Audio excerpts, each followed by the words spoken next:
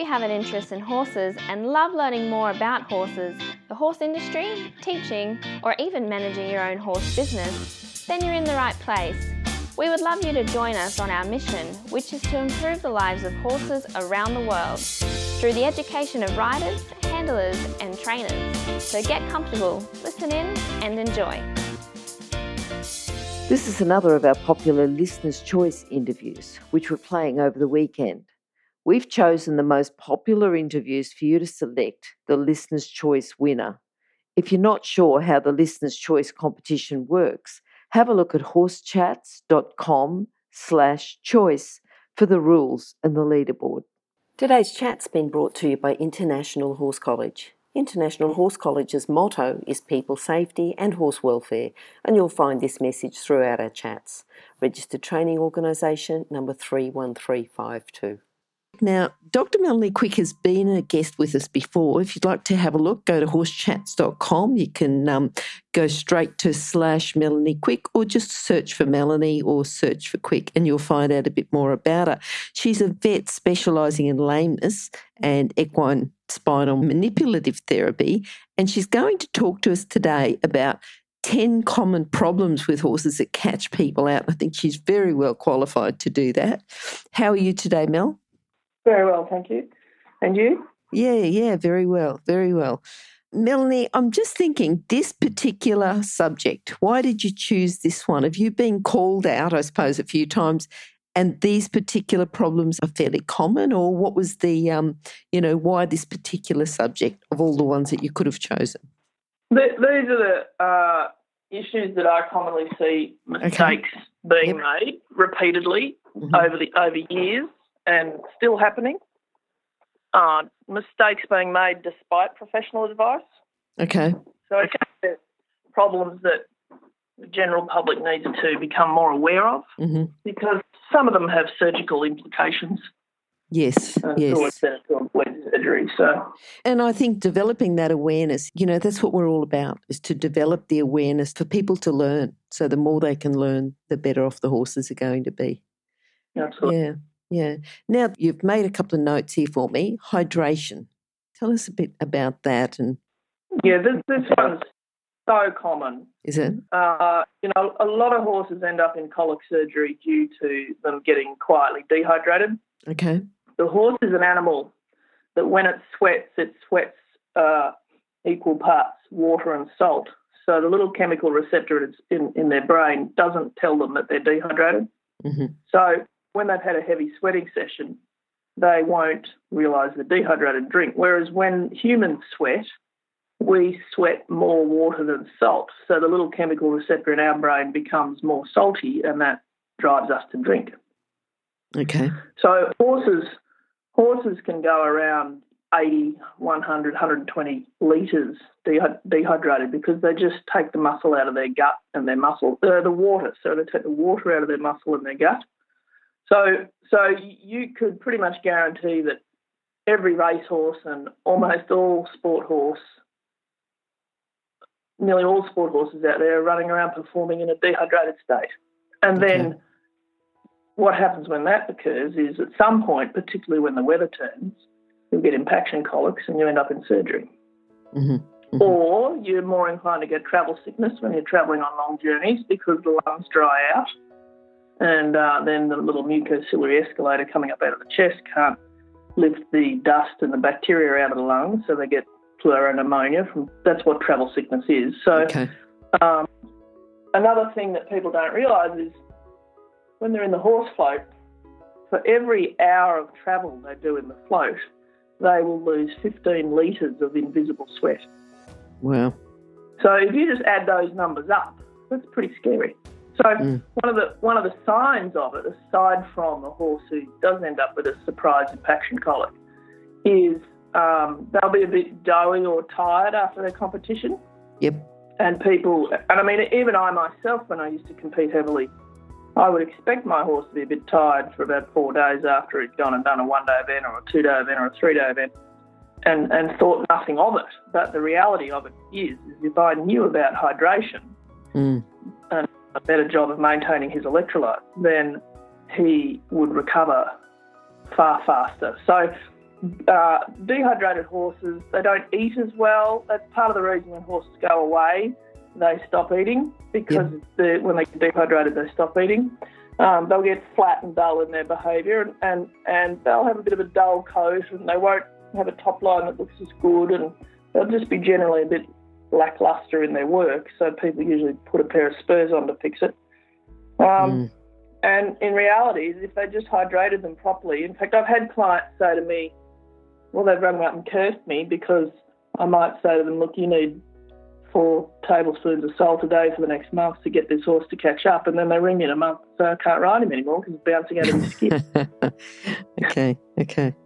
So, you know, it's a common cause of impaction colics. It's heavily related with transport, and you will get behavioural issues from it. Just before we get on to the bad behaviour, what do we tell people then? Give them that salt for a month? So, is that going to fix it? Yeah.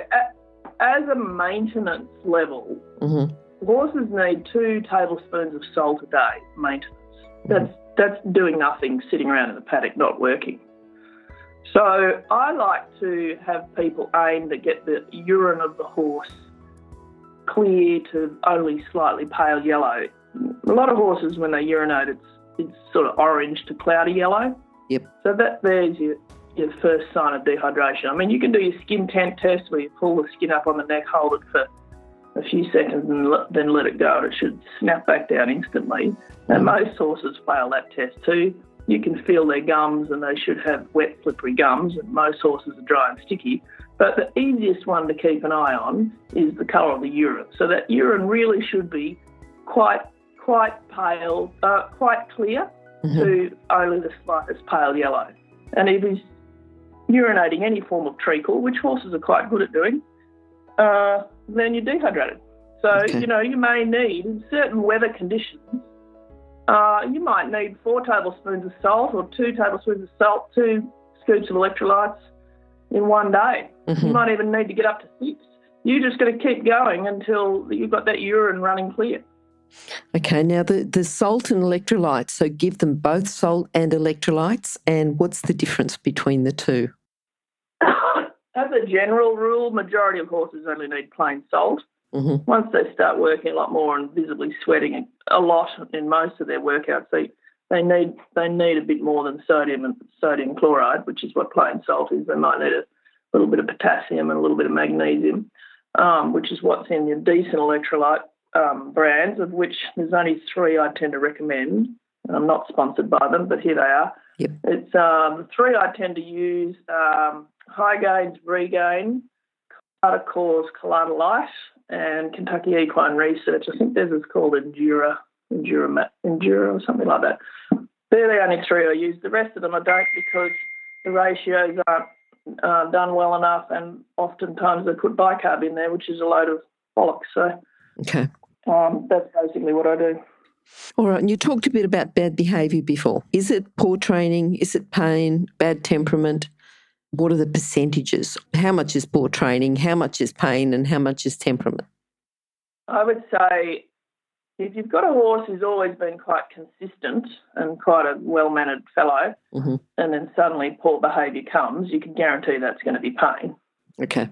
If you've got a horse who, you know, as far as you know in its history, has always been a sort of hot-headed scatterbrain and is difficult everywhere in its life, then that horse might well have a bit of a more sensitive temperament, and it's bad training, because hot-headed horses need better handlers and better trainers. So my general rule of thumb is never blame temperament, always blame pain first, and then training technique second. Because, I mean, before I sort of started occasionally helping people with training, I would say, once I started my veterinary chiropractic work, I would say 80 to 90% of horses' behavioural issues responded with the treatments I was giving them, whether that meant identifying saddle fit problems, identifying spinal pain, identifying, you know, lameness issues. So before I reach towards training techniques to solve the behavioural issue, I will always rule out pain. And then if I'm happy I've got their body in a healthy condition, or at least, better than most horses are living with, then I'll say, okay, if there's any residual behavioural issues left, then I'll show you how to train them. Mm-hmm. And then that usually sorts them out. But, a thoroughbred trainer actually taught me this many years ago, and he used to come in and say, oh, this horse doesn't want to go into barriers, or it doesn't want to run fast, or it, doesn't want to do this and that. And, I mean, there is no training in the thoroughbred world from the perspective of point, go. They don't even know stop. They don't really know steering. But, it's amazing how in those horses that if they're having difficulty on the track, it's always related to pain. And it was my job to find their source of pain and identify and treat it. And once we got that resolved, the horse, without any training, would go back and happily enter the barriers and jump out of the gates and run in a straight line and lose all of the hysteria that they had before. So it was a very good lesson for someone out of the dressage sport horse world to learn that, a lot of that hysteria and volatility in horses is them just trying to express their distress about having to work when they're uncomfortable. Okay. You talked about sore back, but at the saddle fit, how important is that? Oh, it's a nightmare. Okay. They really need to make a law where it's illegal to sell a saddle that doesn't fit. Mm-hmm. You're not allowed to buy a car that doesn't work. You're not allowed to buy a lawnmower that doesn't work. I can't believe you're allowed to sell saddles and have them not fit for purpose. So it's probably nearly 99% guaranteed your saddle's not going to fit. And sadly, the saddle fitters in the country and probably around the world are often wanting to blame the horses or blame the riders and blame their saddle fitting skills. So I think people need to learn the signs to look for saddle fit issues. I mean, most people know about dry spots and scruffled up hair, mm-hmm. and if they don't, they need to know about it. But what's a really handy way to figure out whether you've got a saddle fit problem is first of all, if you go to put your saddle on the horse and the horse runs away from the saddle, that's a major red flag. And I've even had clients' horses who you got to put the dressage saddle on, which does fit, and the horse stands still. And then you turn around 20 seconds later and switch over and go to put the jumping saddle on and the horse runs away. They even know which brand of saddle is causing the problem. Yep. I had one client who rode in 3 different saddles, and the horse knew which one of those 3 saddles was the issue, which I thought was pretty impressive. So, yes, if you put your saddle on, the horse runs away, and then you've got a saddle fit issue. But a simple way that you can tell if you don't really know anything about it, aside from pop it on with no saddle cloth and then lift the flap up and look underneath, and if you can see daylight where the saddle's bridging, then that's a bit of a sign.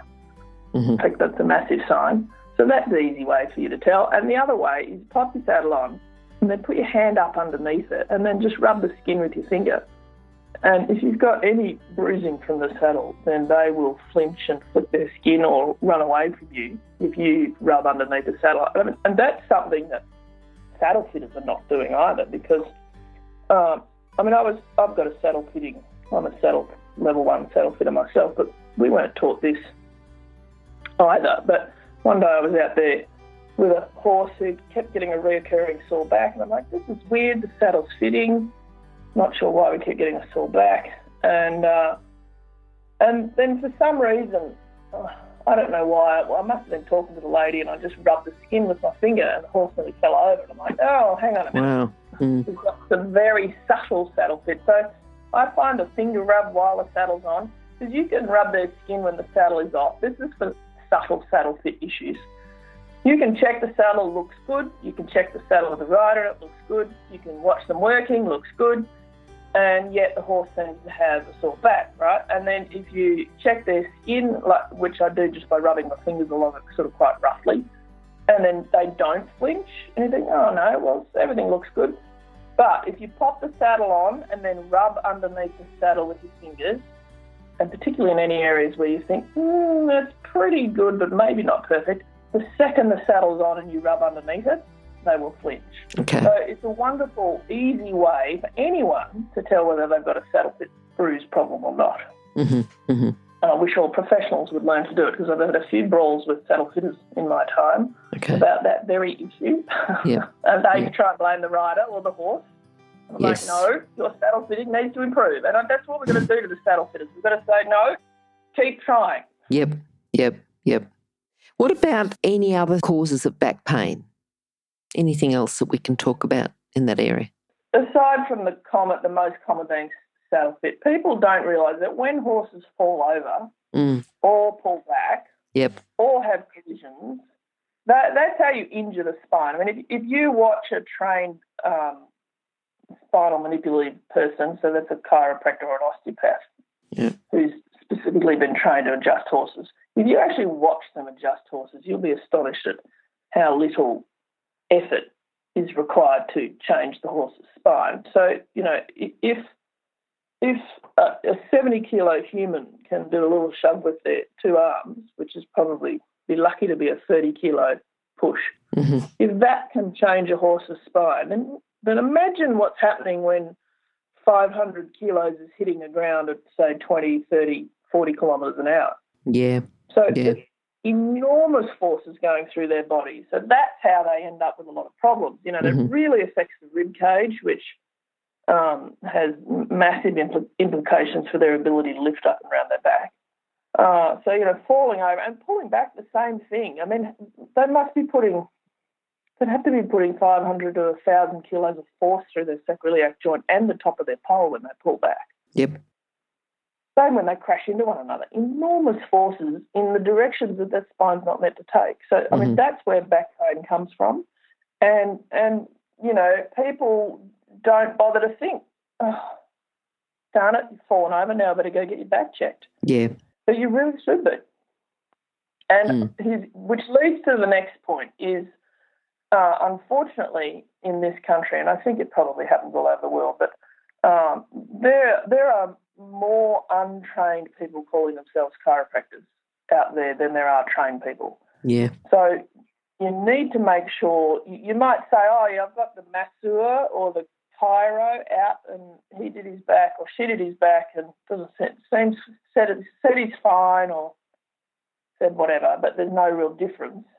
Unless you take the time to investigate the training in that person, then you may not necessarily have achieved anything with the money you just spent. So you need to make sure that the person is a qualified manipulative therapist. Yep. In which case there's a website for that, the Animal Biomechanical Professional Australia. I'll never get that acronym right, but anyway, I think if you go to our website anyway, I'm sure there's a link on that to it as well. You'll find them. Yep. But and the other way to tell whether they're qualified is if they cost $50 or $80, they're untrained, I'm afraid. Yes. Those of us who actually bothered to pay to go to university, unfortunately, we have to charge a bit more because we'll never get our money back. If you're an equestrian coach or a horse riding instructor, or even if you aspire to be one, have a look at the free video series for horse riding instructors on the Horse Chats website.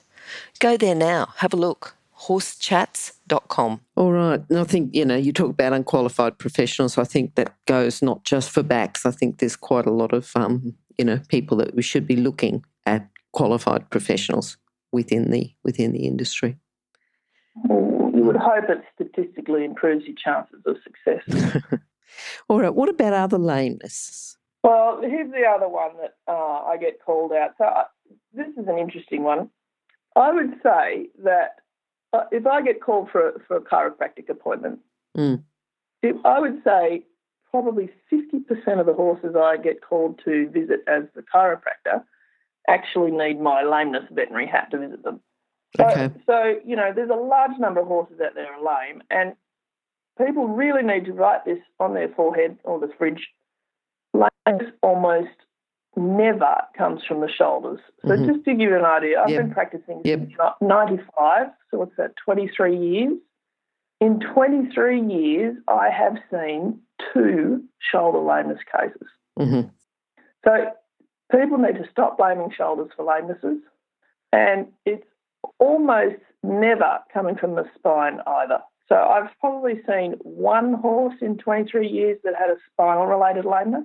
The rest of them, well, no foot, no horse. all the rest of the problems are coming from feet and, the joints further up. But it will not be shoulders, and it's highly likely to not be the spine. But shoulders and spines get blamed for a lot of lamenesses. Yep. I can remember I was working for a trainer. We had a few horses. I had to get the horses ready, get them in the truck ready to go. And I went down to the stables where he was, which was, a few hundred metres away. And I said, I can't get this particular horse on the truck or on the float. And he goes, why not? I said, well, it's really lame. And he goes, whereabouts? And I said, it's in the shoulder. And he took me aside. He said, Glenys, horses just don't get lame in the shoulder. Like everyone will blame the shoulder. Horses just don't get lame in the shoulder. And I said, look, I really think it's the shoulder. No, Glenys, this just doesn't happen. And he said, tell me what's happening. And I said, well, he can't lift his leg. He's dragging his toe. And when I go to take him out of the box, he cannot lift his front leg over, the little board that kept the bedding in. And he said, oh, maybe it is the shoulder.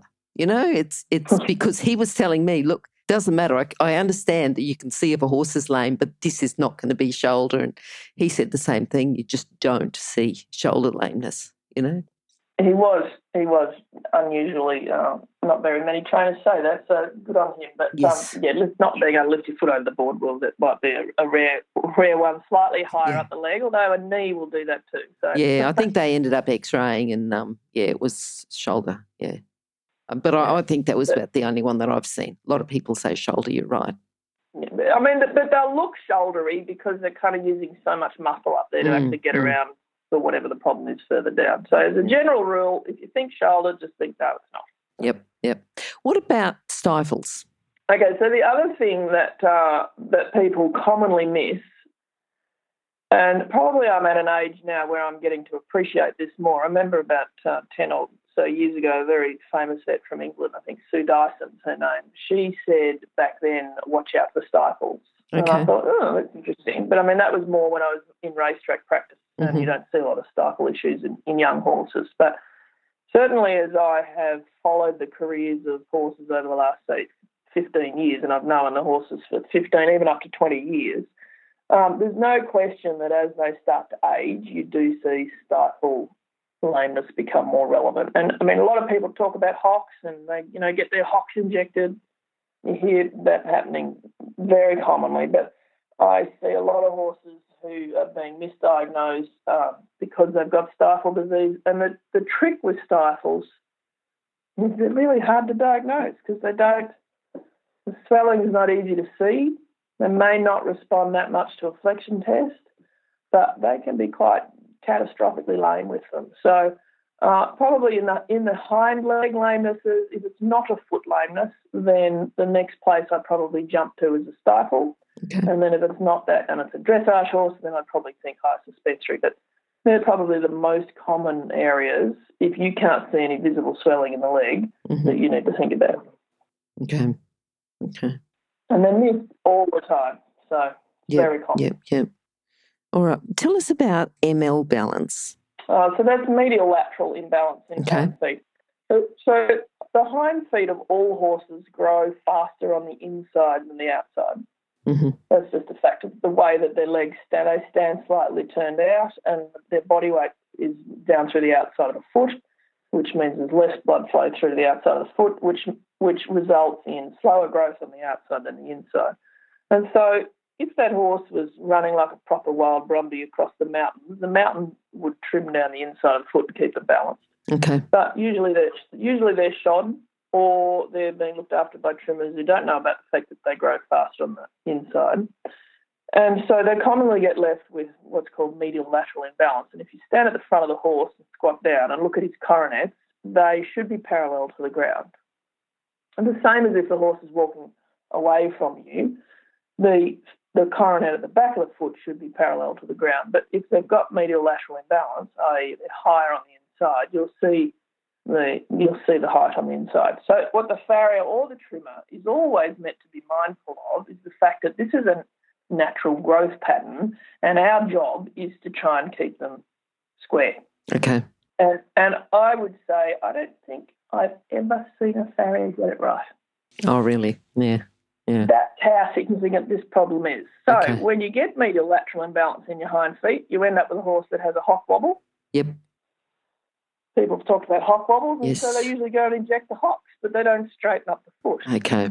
The next thing you get when you've got a medial lateral imbalance is, basically you're bowing the whole leg out sideways. You end up with stifle disease. Mm-hmm. So because you're straining the outside aspect of every joint up that leg. So if owners start to pressure their farriers a bit more to get stuck into the inside of those hind feet, you will see a lot less hind end lameness. Yep. Just needs to be done. Yep. And, the farrier will say, oh, but he grows that way. Well, yes, they all grow that way, some more than others. So your job to keep it, level it up. Yep. All right. Now, I know you've got you're pretty passionate about horses' feet, so I want to go into that a bit more because it is important. You've already pointed out that particularly in hind feet that you start off, you've got to get the coronet, you've got to get the hoof right, otherwise you're going to have problems in the hock or the stifle. But can we talk about the types of shoes and the types of, a little bit more about the feet there? So this is just some tips that, once I've got my book written, you'll be able to see lots more tips. Good. Tell us when you do. Yep. This is just some basic things that everybody can encourage their farriers to do. And I think as a riding population, if we all start pressuring the farriers at once, they might change. Yep. So, and they're doing the best they can with the knowledge that they have. Yep. But we need to crack some doors open a little bit. And you can begin with the type of shoe that you put on. And basically what's happening is people put priority to the shoe not wearing out. So the bigger the horse, the heavier the steel they usually use because they don't want the shoe to wear out, do they? Yep.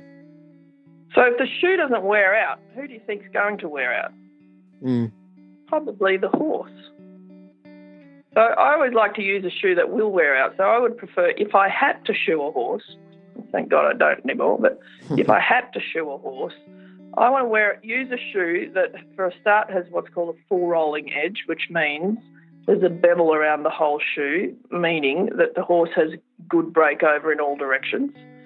And that shoe is made by the company St. Croix, and the brand of it is Eventer. Okay. You can get online and have a look at what I mean about the full rolling shoe. It comes in steel and aluminium, but remember I said I want the shoe to wear out, not the horse to wear out, so I actually prefer aluminium because an aluminium shoe will at least wear a good breakover edge in the most common direction that foot is travelling. And you want it to wear a good edge on it because that's going to protect the joints above it. Mm-hmm. If that shoe holds its square edge, then you are straining joints. Yep. So literally every horse needs to be shod in these St. Croix Eventers. The problem is I don't think they go for super little horses, which most of them don't really need shoes anyway. Or then you need to put some breakover on the shoe, put a rolled toe on or a full rolling edge. There used to be a trotting half round, it was called. I'm not sure if it's still available, but it was also a shoe that had a full rolling edge. But otherwise, if that's not available and you're in tiny feet or you're in giant feet, then, aluminium's good because by the third week, that shoe will have worn a beautiful bevel onto the edge of it and brought the breakover back to the horse. So that's a simple way you can help them. Okay. Another thing that really needs to happen is people get distressed about contracted heels. Did you know that if a farrier never trimmed the frogs, you would never get contracted heels? Oh, That's really? a bit scary. Yeah. Yes. Yeah. But they're a delightful way of, they pick the foot up and they run their knife down each side of the frog and then usually at the centre of it and they say, oh, that'll clean the thrush out.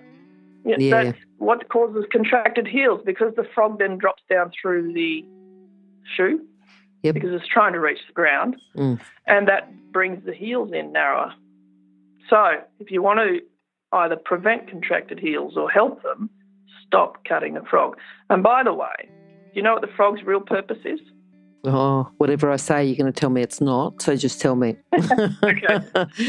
The frog is their fingertip. Okay. It's full of nerve endings. It's got an enormous amount of sensory nerves in it. That's how they feel the ground. So do you want your fingertips cut off? No, definitely not. Probably not. Yep. Probably not. So you stop cutting their fingertips off, they'll stop half the tripping. So, if we can just get every farrier in the country and the world to stop trimming frogs, Yep. then you will have a lot healthier back of the foot. And what's underneath your frog? Your navicular bone. If you start wondering why navicular disease occurs, if you've got a race of people keep chopping the thing that supports the navicular bone away, then you're going to put the tissue at risk there. Yep. Taking the support away from it. So it's a simple thing to do. A lot of farriers say, oh, but he'll get thrush in it. Well, you can just say to the farrier, yeah, well, I'll pick his foot out. Let me be responsible for the mud. Yep. I want my horse to have a frog. Because the thing is, when it gets wet, those frogs fall off really easily when they're ready to, don't they? Yeah, yeah. They don't really need help to fall off when they're ready to fall off. But who are we to say that frog's ready to come off? Yep. So, keep your frog. I think I've seen about one farrier in the thoroughbred industry not trim frogs. Mm-hmm. And I use thoroughbreds as an example because they're, renowned for their bad feet. And these thoroughbreds, because they didn't have their frogs trimmed, you couldn't tell that they were thoroughbred feet. And they were racing thoroughbreds. And yet, because their frogs were not trimmed, those feet looked like lovely warm blood feet. Okay. So it's quite impressive what not trimming frogs can do. Just let it peel itself. The other part that farriers aren't trimming well enough is they leave the bars untrimmed, so they get bent, or they really protrude up, sometimes even above the height of the wall, and they're a great source of abscessing and foot pain. So, if there's nothing that changes in the hoof industry aside from put full rolling aluminium shoes on them, don't trim your frogs, and do trim your bars, and then have a shoeing interval, let's say 4 weeks and no longer, then you will dramatically reduce the number of vet visits you get to your horse. Okay. It's almost putting you out of business there, Mel. Yes, that's right. I'm a terrible salesperson. What about bare feet? Well, bare feet, despite what the authorities like to say, bare feet require a lot of commitment. So, they require an even more frequent trimming interval. Mm-hmm. You really can't go past 4 weeks for them. And for the big horses, oftentimes they need to be trimmed every 2 weeks. You need to be more committed to your sugar management for a barefooted horse because they're not a numb-footed horse. When you shoe horses, they've got numb feet. That's why we like them. But a barefooted horse will tell you about the fact that their wheel's not quite right and they'll go sore because of it. So there's a lot more commitment required to have a barefooted horse. It's certainly quite achievable and thoroughly enjoyable when you know the secrets to it, and all horses of all breeds in all sports can achieve it. But, there's a hell of a lot more work required to achieve it nicely. Okay, what did you say about the sugar before? Make sure the sugar's up? Well, that people are starting to find out that horses are a creature that needs to eat a fairly low sugar diet. Okay. And if you've got your horse out there on the lovely green grass and he's shod, you're probably going to be less aware of the fact that the sugar's causing problems. But if you've got a barefooted horse out there on the lovely green grass, he's going to tell you about it causing problems. So, okay. You'll be much more aware of problems, which is why usually what happens is people blame the horse and they blame the fact that he's not wearing shoes and say, oh, well, horse's foot sore or he's gone lame, therefore he needs shoes on. Well, no, he's foot sore or he's gone lame because your management wasn't quite right. Mm-hmm. So if you want to have bare feet because you want to have them healthier, you need to be more aware and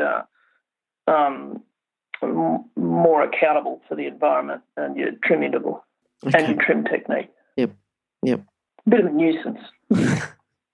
All right. Now, just to sum up, we've been talking about 10 common problems with horses that catch people out, and our equine vet, Melanie Quick, who does specialise in lameness and equine spiral manipulative therapy.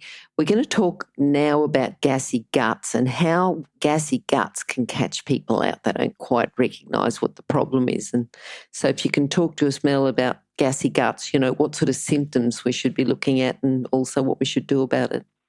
This is one I only sort of stumbled across by accident. Okay. It applies to humans as well as horses. Yep. But when you get the diet correct in the human or the horse, they're not very gassy animals. Mm. And so one of the signs that you've got a dietary problem is if that horse is breaking wind in front of you all the time, or even when you work tacking him up or doing his feet or whatever you're doing, grooming the horse, and they're busy passing wind constantly, you've actually got a horse that's most likely eating too much sugar. Okay. And interestingly, now my horses live on a fairly low sugar lifestyle because they're barefooted horses, so you've got to have low sugar lifestyle for them. They're astonishingly less gassy. And in fact, if I have because I live in probably the worst laminitis country in Australia where I am here, I can grow grass 10 foot tall. So it's warm and it's wet, but it's not tropical. So I have certain times of the year where I struggle to keep the grass under control, and I can guarantee you that if I'm underneath that horse trimming them and I'm hearing their gut rumbling while I'm working, then I'm going to have feet that have got more heat, a bit of a pulse to them. So you don't want to be listening to rumbly guts a lot, and you don't want to be having a farty horse, because that means you've actually got most likely a sugar consumption problem, in which case you'll have slightly sore feet and a horse that can't perform well enough. So that's just something, people often laugh when the horse is walking along in front of them breaking wind, but it's actually a sign that the gut on that animal isn't comfortable. And in fact, one of the common causes, at certain times of the year you'll hear, like just recently, 3 weeks ago, or 4 weeks, no, just before Christmas. Just before Christmas, I had a lot of people telling me about horses colicking because we'd suddenly got hot, so there's more impaction colic. Yep. And just as we entered spring, I had a lot of people telling me they were getting spasmodic colics. So to me, I think spasmodic colics are related to gas production, and gas production is happening when you've got a sugar consumption issue. So you don't really want a gassy horse, probably nor a gassy human either. Yes. Well, that's right. Yeah. All right. You've certainly done a great job telling us about and just drawing attention to things that do catch people out, that are a problem, that one is related to another. If we look at the holistic horse, one thing is going to change something else, and it's not going for the second thing, it's going for the first thing and fixing that up, which will also fix the second thing. I think particularly interesting was the imbalance, and how the imbalance in the feet that can cause the hock wobble and the stifle disease, and how that's often misdiagnosed. Yeah. Yeah, lots of people get very excited about hock wobbles. Lots of therapists get excited about hock wobbles. Yep. But seriously, just look downstairs further, because look at the cause. Probably 95 to 99% of the time it's actually starting from the foot. And you get hip restrictions. The horse will have trouble doing canter transitions because they can't engage well enough. They'll have a tightrope action, when they tightrope walk. Yep. Type of action. They probably struggle to sit down and engage and do extended trots. It's just got they'll most likely have sacroiliac pain, hamstring pain, lots of secondary pain and discomfort as a result. And everybody thinks, everybody knows the foot's got to be square and balanced, but it's still it's not difficult to achieve. You just need to spend another minute on that foot each time. And when you've got a farrier who's overworked and getting tired, and you don't really appreciate how much pressure these boys are under until you get under a horse and do it yourself. Yep. It takes a lot of willpower to force yourself just to take that extra couple of minutes balancing that foot. So I don't blame them, but I think if we can quietly nag them a little bit more to say, hey, I'd rather you actually went a little bit slower. Yes. Maybe do one less horse a day so that you can put the willpower into getting it square. I mean, I know myself, I had one of the trimmers I work with, she broke her collarbone, and I had to, for 2 weeks while she recovered from surgery, I had to take over a few of her cases. So I think I was trimming 8 horses a day. And normally I probably only trim maybe 20 horses a week, because I'm only doing problem horses. But as soon as I had to shift to doing 8 a day, which is still not many, by the time I got to the 6.5 horse, it was curious to note that my brain no longer wanted to concentrate on doing it properly. Okay. I found that quite fascinating. Yep. And I mean, I'm a person who does pretty much only specialty work, and specialty trimming and especially hoof care, I have no problem making those perfect. But once I had to get into routine maintenance and just routine work, I was fascinated to see that I struggled to make myself concentrate once I got past about the 6th or 7th horse. Okay. Yep. So I think that will be happening to them. So, if it means that you need to feed your farrier before they start, okay. do some little tricks like that. Make sure their blood sugar's not fallen through the toilet and they're not exhausted. If it means you've got to make them drink 2 litres of water before they start because they're hot and worn out, you need to make sure their brain's coping, because if they're not coping physically or mentally, and they won't tell you about it because they probably don't even know about it, they're not going to have the energy or the willpower to put that balance into the foot. Okay. That's the excuse I'll let them have anyway. Yeah. All right. Now, Mel, thank you. Thank you for coming. Thank you for all your tips and tricks and, all the extra information you give us. And I think there's 10 common problems with horses that catch people out is, again, the type of audio, the type of chat that people will go back and listen again and again because there's just so much information in it. So thank you. And if people would like to contact you, they can contact you. They can go to horsechats.com/Melanie Quick 2 or search for Melanie, search for Quick, or what other contact details? We'll put them on that page. But if they'd like to contact you and they've got their, ready to go now, how could they contact you? The website's theproblemhorse.com. Okay, which is a pretty easy one to remember. Pretty easy. I think if you just type my name into Google, it'll come up pretty easily. So you'll find me. All right, and all your contact details will be on there. And as I said, that link will be on Horse Chats. Yep. So thank you for coming. We're looking forward to, something else that you're going to teach us next time and hope to see you soon. That's a pleasure. Thanks for having me. Thank you. Thanks, Glennis. If you've enjoyed this chat, then please comment, rate and subscribe. If you'd like any changes or recommendations for guests, then please contact us through horsechats.com. And while you're online, have a look at the government-accredited courses at internationalhorsecollege.com. Registered Training Organisation 31352. Remember that our comments and instructions are general in nature and do not take into consideration your individual horses or your individual ability and circumstances. If you enjoyed this podcast, then please leave your comment below.